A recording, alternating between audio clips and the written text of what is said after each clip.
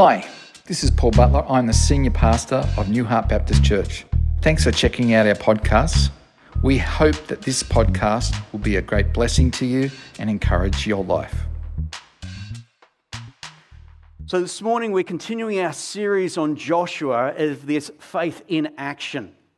And we come to Joshua chapter 6. Now, for those who were here last week, I have to say I was sitting in the front row and I started to, by the end of it, squirm. And Pastor Paul and I had a chat on Tuesday and I said, would you not drum up the next week's sermon when I'm the one having to present it? And he suddenly went, oh yeah, sorry about that. Joshua 6 is a passage of scripture most of us would be familiar with. It's the story of the walls of Jericho that come crashing down. Yeah? We all know that story. We heard it from as young children, and it was like, yes, if only God did that at my school when I was growing up, then I wouldn't have to go to school. That sort of mindset, What happened was, we're not going to read the whole passage. Instead, I would love for you this coming week to get your Bible and to deliberately read over it 3 times. Okay? Just take the time to embrace it and see what the passage says. But there are some things of it that I would like to draw out this morning, out of this passage. Because for those who are not familiar with the passage, what happens is God gives instructions to Joshua, who then tells the people, this is what we have to do. We've got to go out, we've got to walk around the walls of Jericho once, each day for the next 6 days. And when we walk around the walls of Jericho, we've got to be silent. No one's allowed to say anything. And then on the 7th day, we're going to walk instead and we're going to march around it 7 times. And at the end of the 7th time, there'll be a big trumpet blast and we're all then going to shout out. And when that happens, all these walls are going to collapse and we're all to go straight in and take possession of this city. The only part of the wall that was not going to collapse was one part where Rahab, who had protected the 2 spies, that is the only section of the wall that wasn't going to collapse. Why? Because she had been given the promise and assurance by the 2 spies saying, as long as you are in your house and any of your household with you, you will be spared. And that is what happened. So that's Joshua chapter 6 in a nutshell. Great, we can finish, say the benediction, off we go. Right? Now, but the reality is, if you imagine though, if it was you in that situation, you're looking at Jericho and going, this looks impossible. We don't even need to look at Jericho. We can look, for some of us, are looking at our current situation that we are facing and going, what I am facing, it looks impossible. In fact, the task just looks beyond any solution. And unfortunately, when we start to view things through that lens of this is impossible, we then make it impossible. Our mindset becomes one of, I'm already defeated because there will not be any solution. There will not be any victory for me in this. I've heard it among children at times, who have said, I don't want to. And you say, come on, please have a go, please have a go. Finally, they do it and they go, see, I told you it wouldn't work. They've been the prophet of doom. And unfortunately, we can do that ourselves because we can look at the battle and we can see this is too big, it is impossible for me. And so when we prepare ourselves with it's not going to work, I'm not going to succeed, it's just going to fail, what we prepare ourselves with is that place of disappointment. And so when that becomes the reality, we go, see, I'm not as disappointed as what I would have been if you had made me get excited over it. Well, let me share with you, on October 22nd, 1903, scientists gathered in France to discuss the possibility of powered flight. Now, that's something we take for granted today. Jump on an airplane, off we go. This is back in 1903. And several scientists presented paper after paper discouraging the possibility. The meeting concluded with a paper read by Simon Newcomb, the only American scientist who was a member of the Aeronautical Institute of France. He stated that he had proven by indisputable logic that human flight was impossible. And he concluded by saying, if we could get one off the ground, we'd never get it back down. Let's forget this foolish idea and move on to greater things. And he received a standing ovation. 56 days later, on December 17th, 1903, the Wright brothers flew the first powered aircraft. they had the advantage of not knowing that it could not be done. Let me give you another example. At one time, it was thought it was impossible for a human to be able to run a mile in less than 4 minutes. A mile, for those who are of a younger generation, it's 1,600 kilometres. Okay? 1,600 metres. Well, that would be big, wouldn't it? Yeah. 1,600, so 1,600 metres. Okay? To run it in less than 4 minutes. On May 6th, 1954, Roger Bannister became the first man to run a mile in less than 4 minutes. His time, 3 minutes, 59.4 seconds. Now, the interesting fact is that over the next 18 months, 40 others also broke that 4-minute barrier. One person did it, and suddenly it set a precedent that others said, hey, I know I could do that too. Why is that important for us? Because for some of us, we actually see the battle that's in front of us and go, it's impossible. But when we finally get through it, others then learn from our example and go, it's not impossible, I too can actually get through this battle. However, there's a number of us at the moment that we are facing obstacles or battles that look impossible. For some, it's facing exams or study, disagreement with others, work struggles, personal, physical, emotional, mental, family, ethnic, addictions, weight loss, weight gain, financial. The list goes on and on of all these different battles, and there's so much more that we could add to it. But 1 Peter chapter 5, verse 8, it says, our enemy, the devil, prowls around like a roaring lion, looking for someone to devour. None of us are exempt from battles. Just because I've accepted Christ doesn't make me immune from suddenly facing battles in life. 1 Peter 5 communicates that. And some of the battles, though, that we face are huge, whereas some, they're only small. Some of the battles, they'll go on for years, whilst there's other battles that are only temporary. Some of the battles, they create lifelong scars, and some, they're easily forgotten. Every battle we face, though, can actually be approached the same way. But unfortunately, that's not always the case. Think about the battle that you might be facing right at the moment. Is it so huge that the outcome that you want, it appears as if it is impossible? Or is the battle, it's only really minor, and so that we're actually able to almost just dismiss it after a few days? Chances are, when the battle is minor, we probably will stew on it for a few days, maybe talk to others in the hope that they'll give us some reassurance and maybe even give us some wisdom in the midst of it, but certainly they'll cheer us on and go, you'll be okay. And possibly even we may take some affirmative action. But when the battle is huge, what is our response? We may try and do the same thing as what we've done when the battle is only minor, but often when we do so, it just doesn't seem to cut it. And so we need to be able to take a different approach. Now, some of you may have seen this before, and if you have, please don't give the answer away, all right? But you've got these 9 dots in the shape of a square, and you need to put your pen on one spot and do not remove the pen, but you're only allowed to draw 4 straight lines, and by drawing those 4 straight lines, you are then to connect all 9 dots. Can you do it? Some of you will be visual people. You are allowed to put your finger up and you're allowed to do this, okay? Yeah? Anyone not seen this before? Anyone not seen it before? All right, few hands, good. So for those ones who haven't seen it before, have you worked it out? No? No? The key is you're not allowed to remove your pen from the paper.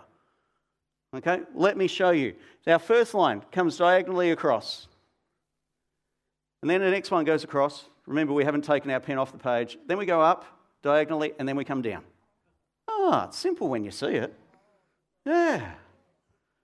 But what's the lesson? Sometimes we have to look outside of the box in order to see the solution. Yeah?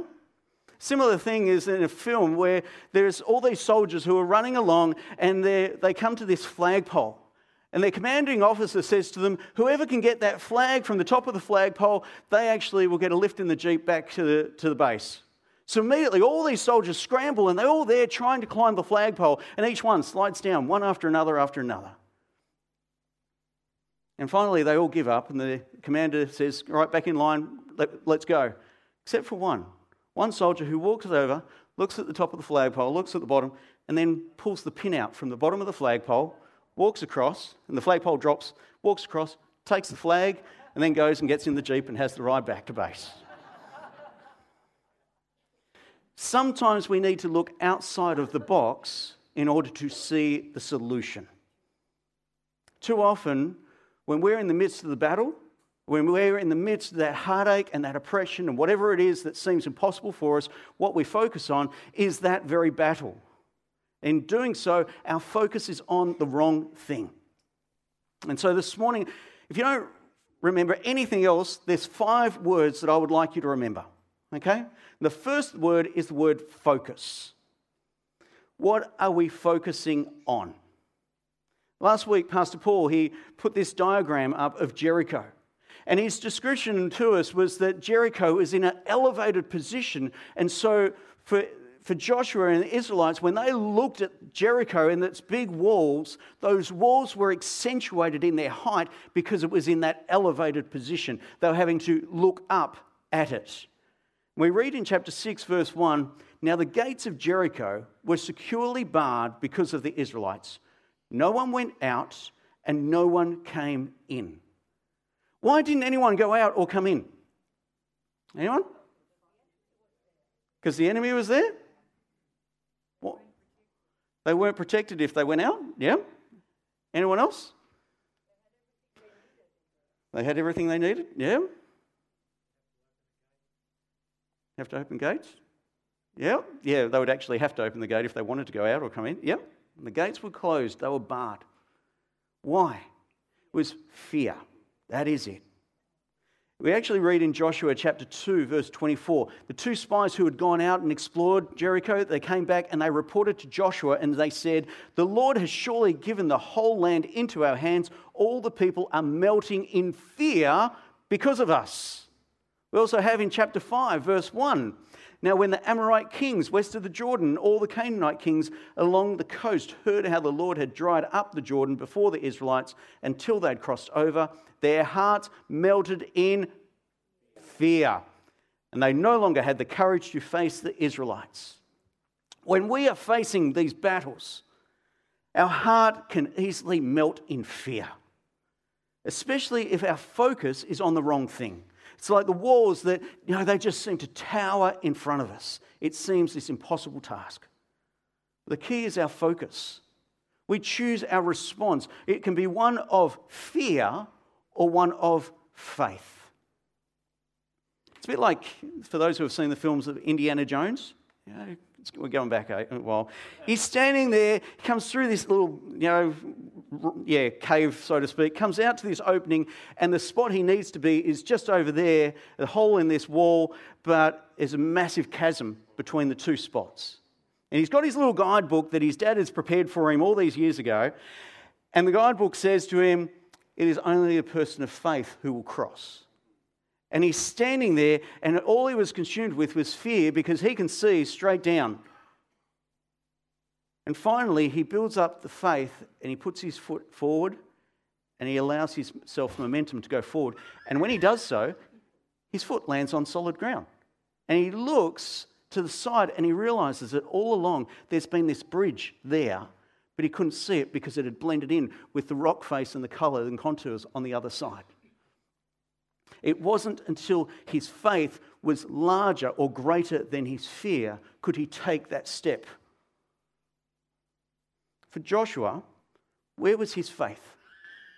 God had said to him in chapter 6, verse 2, see, I have delivered Jericho into your hands, along with its king and its fighting men.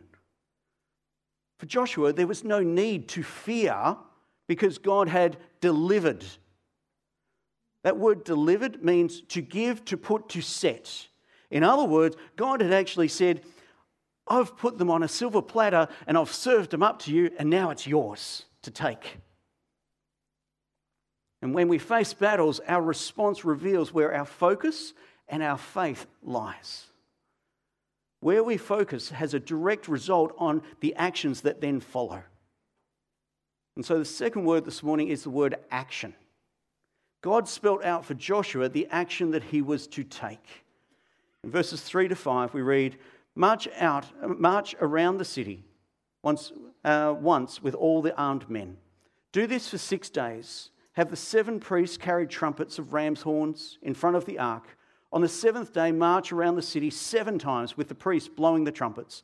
When you hear them sound a long blast on the trumpets, have the whole army give a loud shout. Then the wall of the city will collapse and the army will go up, everyone straight in. There was no quick fix solution. It was going to take an additional 7 days. There was no set precedent. God was not repeating something he had done in the past. And there was no rationale. Since when do walls collapse by an army giving a loud shout? But Jericho, it was considered this mighty, impenetrable fortress. Invincible, impossible to conquer. It stood as a picture of power. And from a human perspective, the situation for Israel, it looked and seemed hopeless. But there is no indication in Scripture that the Israelites were gripped by doubt or fear. And there's one of 2 actions that they could take. Defiance or surrender. Defiance, it says, I'm doing it my way. I won't back down, and I'm not going to let them win or get the better of me. It's my way. Whereas surrender says, I'm relinquishing any entitlement I think I have, and I give it to you. Joshua, he did that. In chapter 5, verse 13 and 14, he looked up and saw a man standing in front of him with a drawn sword in his hand. Joshua went up to him and asked, Are you for us or for our enemies? No, or neither, he replied, but as commander of the army of the Lord I have now come. Then Joshua fell face down to the ground in reverence and asked him, What message does my Lord have for his servant? Now some people go, well, I'm not being defiant. Well, okay, let's think on that. That might be the case, but ask yourself this question, 3 questions. Do you feel that you're justifying yourself? Or do you find yourself reading the Bible just to look for verses that help to support your stance? Or do you actually find it even difficult to open up the Bible and read it at the moment? It's just too hard and it's too uncomfortable. Well, if that's the case, guess what? They are the fruits of defiance. And so the action that we take, it's either one of surrender or of defiance. And based on the action that we take, we're going to be more open to accepting or to rejecting instruction. And that's our third word, the word instruction. God gave Joshua clear instructions for victory. But there's a big difference between doing it our way or God's way. If the Israelites, if they had believed God and his word, they would conquer the enemy. But if they rejected God's words or refused to act upon it, then they would lose the battle and be defeated by their enemy.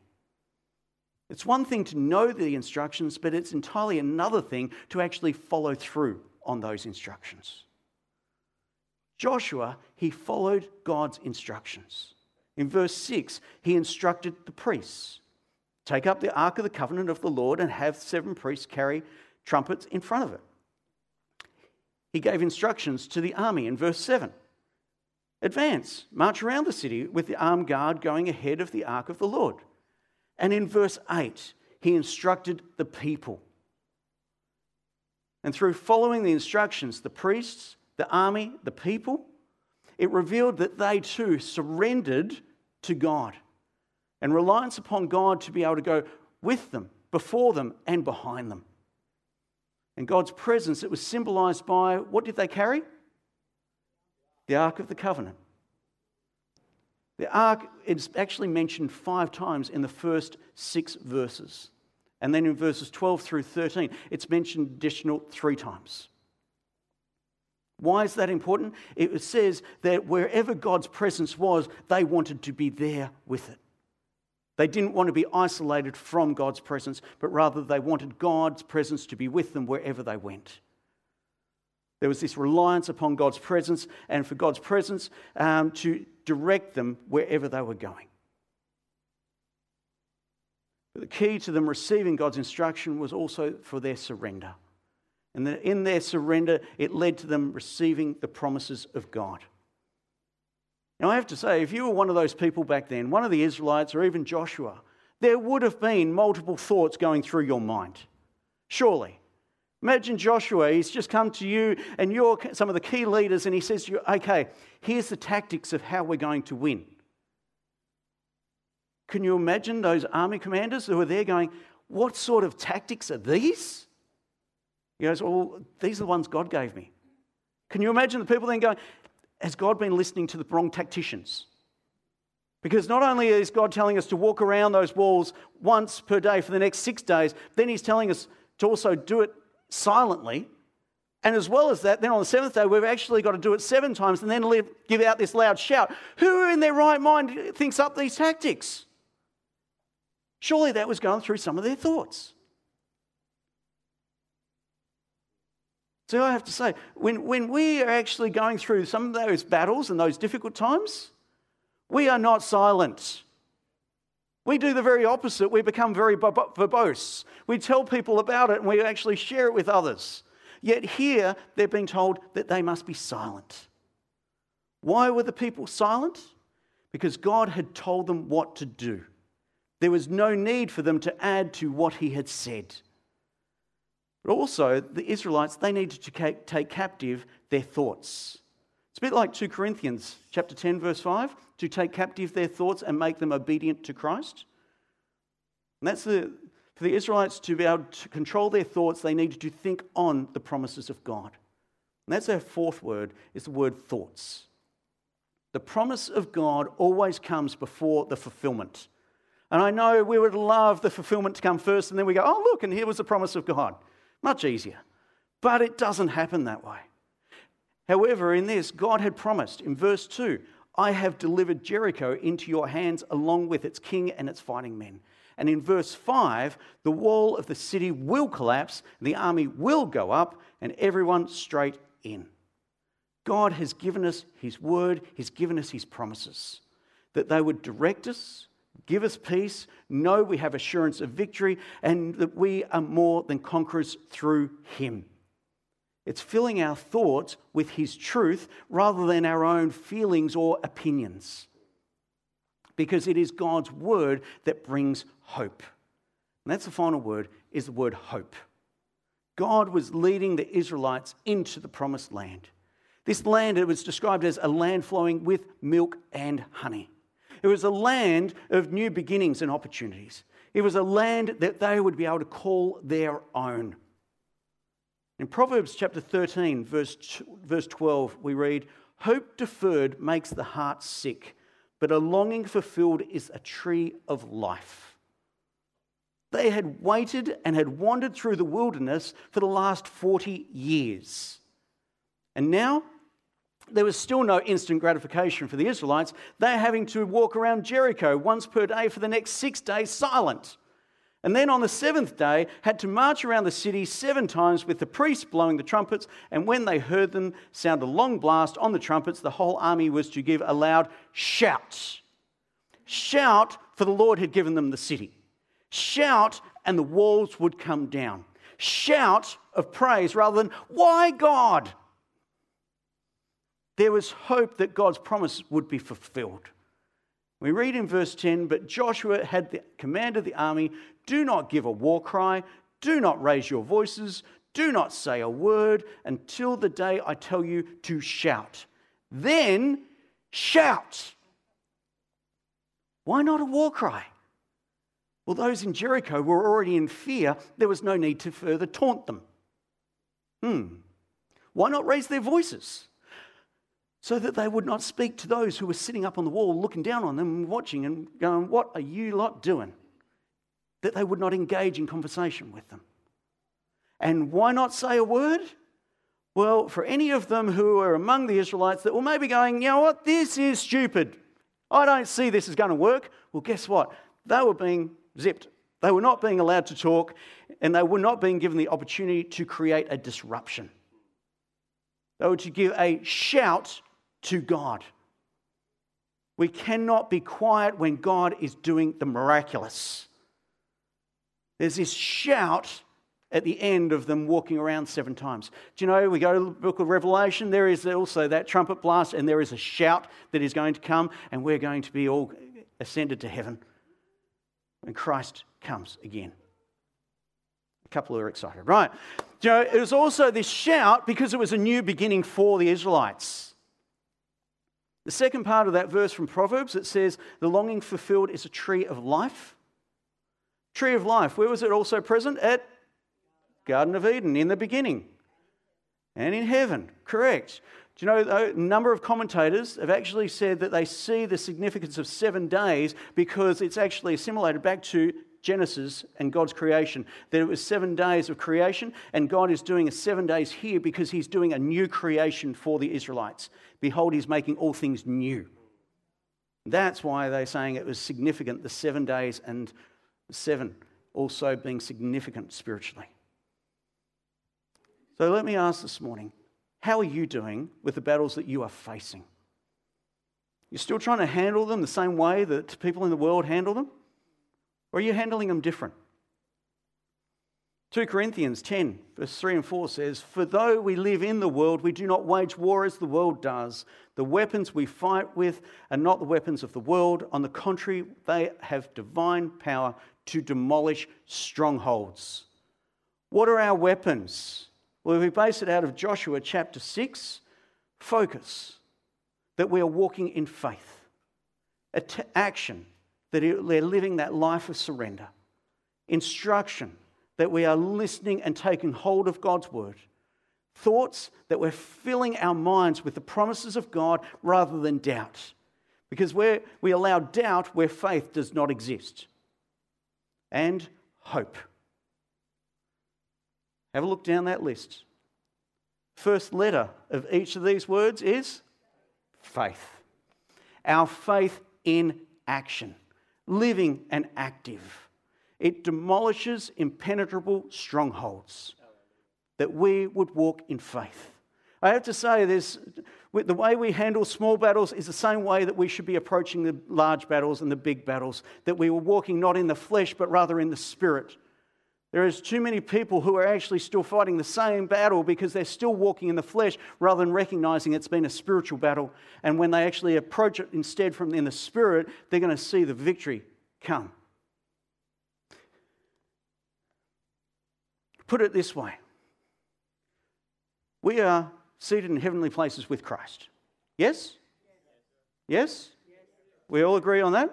All right. So? Yes. Right.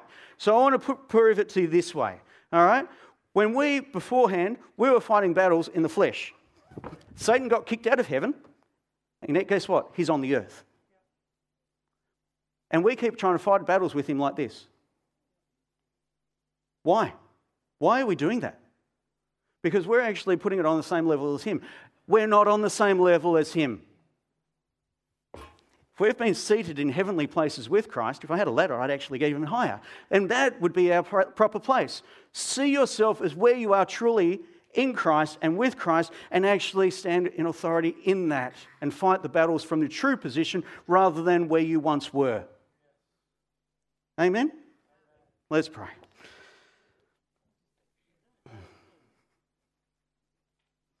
Our Father, we do thank you that we are seated in heavenly places with you. And although at the moment there are battles that we face, oh Lord, there are times where we say, please God, bring change, bring transformation. The actual change and transformation you're wanting to do is in us. And it comes with that place of what are we focusing on? What is the action? Is it one of surrender, or are we being a bit defiant? that we would embrace your word, receiving your instructions. And Lord, I pray that for some they're going, I don't get the clarity. So God, this morning, just pray clarity of thought and wisdom over those who have been facing confusion and doubt and uncertainty. That you would bring that revelation to them today, right now. But also that we would then guard our thoughts on your promises. And for those this morning who are saying, but I haven't received it, God, we pray that this very day and this week multiply the promises, that as for Joshua, you gave him 2. Right now, Lord, we pray those multiple promises for people who are needing them to know to continue to stay the journey, that you, Lord God, are going with them, before them and behind them. And fill them with hope. Lord, fill each one of us with hope, knowing that one day you're calling us home with you. But at the moment, the battle does wage. And for some, that battle is really tough. And so, Father, I pray that you would be with each and every one of us. For some of us, it might be that we are to stand in prayer and petition on behalf of others. But for some, the battle just seems immense. But as we've learnt from Joshua, it's time, rather than wallowing in it, it's time to shout and to declare your victory. Even though we may not yet see it, we're able to give a shout because you, Lord God, are able to do immeasurably more than we ask or imagine. And so, Father, we give you the praise and thanks in Jesus' name. Amen.